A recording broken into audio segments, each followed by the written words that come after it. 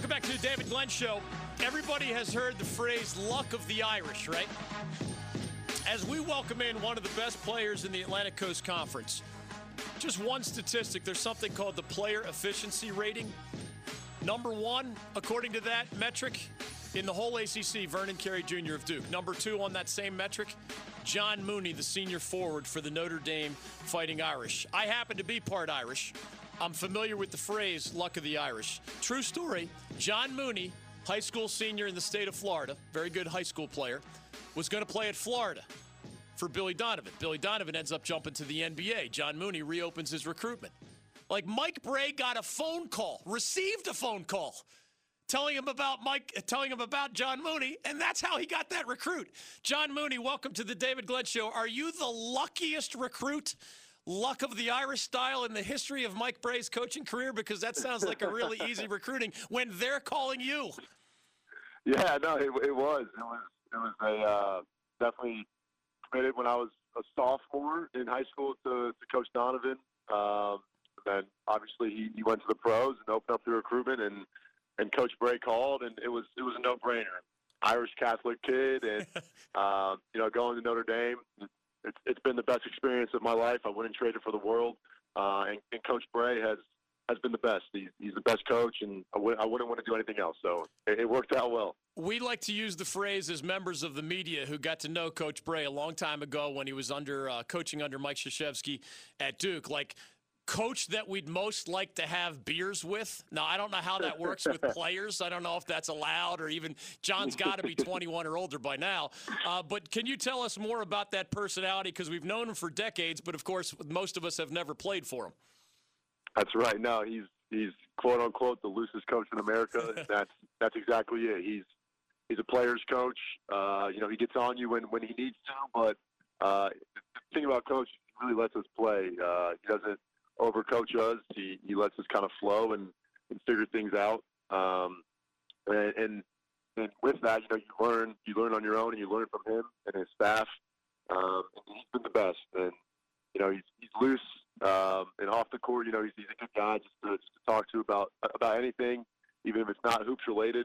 And he's the best, and I wouldn't trade it for the world. John Mooney is joining us on the David Glenn Show. He was all ACC last year. He's going to be all ACC again this year. He's a senior forward for the Notre Dame Fighting Irish.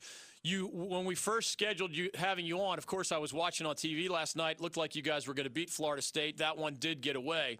But I wonder your emotions, John, or even if there's any time for emotions. You know that this Saturday, when the Irish host Virginia Tech, man, it's not officially your last game, of course, but it is technically your last regular season home game, no matter how things go after the ACC tournament. Have you processed those emotions yet? Because we live in the one-and-done era. You were one of the only all-ACC guys who chose to stay in school, and in your case, you're a 4-year player who's at some point soon going to have to say goodbye to that university and that program you love so much. That's right. No, it's gone by extremely fast. Again, it's been a tremendous experience here at Notre Dame, and the past 4 years have been the best of my life. And it's weird to think that it's coming to an end. Like you said, we kind of had a disappointing loss last night to FSU. You got to tip your hat and give them credit. Trent Forrest, MJ Walker, those guys made big plays, and the utmost respect for them. But like you said, the train moves on, and we got to get ready for Saturday. Me personally, I'm not trying to treat it anything differently. I'm just trying to treat it as another game because, kind of lots on the line in terms of standings going into Greensboro. We want to, A, be playing well, and B, be a good seed to make a run. And, that's my mindset. But, yeah, putting the jersey on in Purcell Pavilion one more time, it's kind of weird to think about, but I'm going to give it my 100% all, no doubt. By your standards, John, I'm probably old, and I'm okay with that, but I'm old enough to have covered a guy named Tim Duncan. I guess you've heard this by now, but you are on pace for the best rebounding average by an ACC player since the guy I covered at Wake Forest in the 1990s.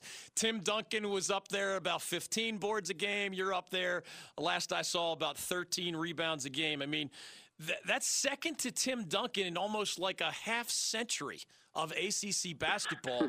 What makes a great rebounder? And, I mean, you are a tall guy with some athleticism, but what else goes into those kinds of numbers? Right. No, it's definitely cool to look at some of those numbers. I try not to pay too much attention to them. I just try to do whatever it is I can to help my team and help my team win, and maximize my role. Part of my role and part of my job is to rebound the ball, and I try to do that at the highest level. My mentality is that every shot is going to be a miss, and it's about getting position, boxing out, and doing whatever it is I can to just go and get the ball. A lot of guys are higher jumpers than me, so I have to do my work early while the shot's in the air, before the shot's even taken, to get position and to just go and get the ball. I know you grew up in Florida, as you mentioned. I've been told that your dad was an outstanding golfer, or maybe still is. I'm not sure. He was. Is it a disadvantage in golf, even if you have the genes of your great golfing dad, to be 6'9" and 240 whatever pounds? It sounds like that would make it harder to have the right mechanics in golf, even though you seem to have wonderful mechanics in basketball. No, I mean, I love to play golf. My dad got me in it at a young age, and it's just a hobby of mine. But yeah, when the hoop season is going on, I don't play too much. So the first couple times out there in the off season, it's all over the place. Got a long swing pass just because my arms are long, so a lot of margin for error. But no, it's certainly fun, and I try to get out there as much as I can in the off season and just have some fun with it. I've seen you interviewed right after a game where you put up insane numbers, and you immediately talk about either your teammates or your coach or the fans or something else.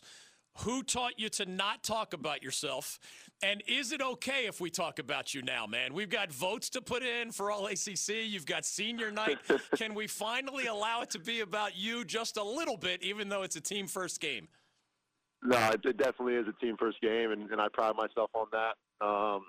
My parents taught me at a young age to put others before yourself, and I try to do that. But it is true. I don't really get caught up in all that. I don't know how that voting for the all ACC stuff works. Again, I try to do my job at the highest level. I have a lot of respect for all the other guys in the ACC that are up for the awards and stuff like that. So yeah, I'm just gonna continue to do my job. Obviously, we have another game coming up here on Saturday, and then got a chance to let it rip in Greensboro next week. So that's priority one, and then all the other stuff will handle itself. You're tied for the national lead, last I saw, in double-doubles. This number may have changed. You had 24 the last I saw. It's probably more than that now. Do you know when you have a double-double, or is it like somebody hands you a box score and you're like, wow, I have another double-double? I mean, again, I try not to look at stuff. Certain arenas will have, points and rebounds on the stadium or on the scoreboard. But I try not to look at that stuff during the game.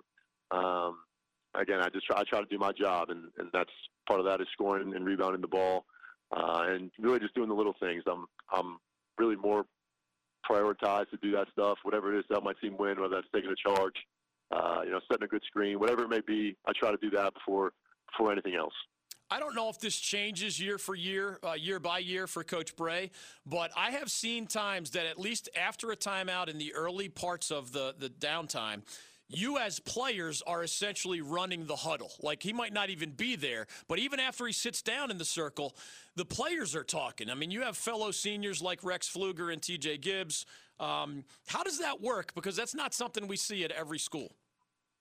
Right. No, he puts a lot of trust in his seniors. That's a hallmark of this program, is that the senior leaders are definitely a big piece of the pie. As young guys, as freshmen and sophomore, your job is to maybe pay your dues a little bit and learn the ropes from the older guys and from the coaching staff. And I've had the opportunity to do that. I've been blessed to do that. Saw Bonzi Colson and Matt Farrell do it. And yeah, me, TJ, and Rex, we certainly try to do that. Again, Coach has handed us the keys to the car, and we're running with it. And we're feeding off of him. He's the ultimate leader, and what he says ultimately goes. So we try to maximize that and lead our guys, lead the sophomore class who's really emerging right now. You look at guys like Dane Goodwin, Nate Prentice; those guys are playing at a high level. So we're just going to try to keep going with that and continue to try to get better each and every day. John Mooney is joining us, Notre Dame forward, all ACC guy. You can actually follow John on Twitter at jmoon32, at jmoon32. He's coming down the stretch of his senior season with the Fighting Irish. You mentioned the Irish Catholic boy from Florida. I happen to be an Irish Catholic boy from Philadelphia, and you, John, truly have, there you go, lived the dream of a lot of extended members of the Glenn family, a couple of which actually ended up at Notre Dame. My question is, has it lived up to what you thought it might be when you had that first connection with Mike Bray back in the day? And maybe give us an example of something beyond basketball where that Irish Catholic boy's dream came true up in South Bend. No, it's been everything that I've wanted and more. When I came up here on my visit my senior year of high school, pretty much the first hour or two, I knew that this was the place for me.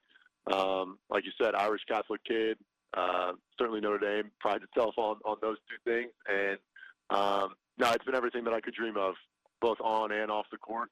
Something that a lot of people may or may not know is that the Notre Dame family and our alumni network is awesome. Yeah. Something off the court, a little story.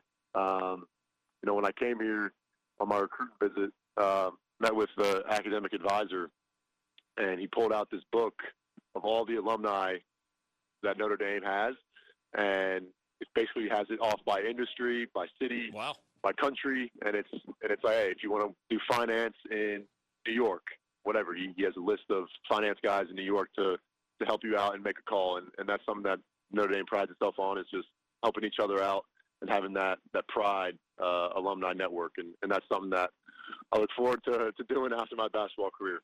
I'm almost afraid to ask you this question given the way you're wired, because I know you're not thinking about the NBA or pro basketball right now. But since we don't get to talk to you very often, can you at least share, were you a little kid? Did you dream of playing college basketball? Did you dream of playing in the NBA? Have you gotten enough feedback from NBA folks to know your shot of playing at that level? Or, of course, there's jobs all over the world. Again, I know where your focus is, but can you just think out loud about that bigger picture for us? Yeah, no doubt. I mean, it's been a dream of mine since I was a little kid to A, play college, and then B, play at the professional level. I would love to continue to do that. That's certainly my goal. But like you said, my priority is to finish the season out strong. Hopefully make a run in Greensboro and then go from there. But certainly I'm excited to see what the future holds. Would love to play professionally, whether that's here or elsewhere, overseas, wherever it may be. I love the game. I do it because I love it. I don't do it for money or anything like that. I just love playing the game of ball, and want to play as long as I can. I have a feeling tunnel vision has served you well in life, John. Is that true? Because you don't seem to be distracted by anything beyond what is in front of you in the next practice, in the next game, or the next interview, or anything else.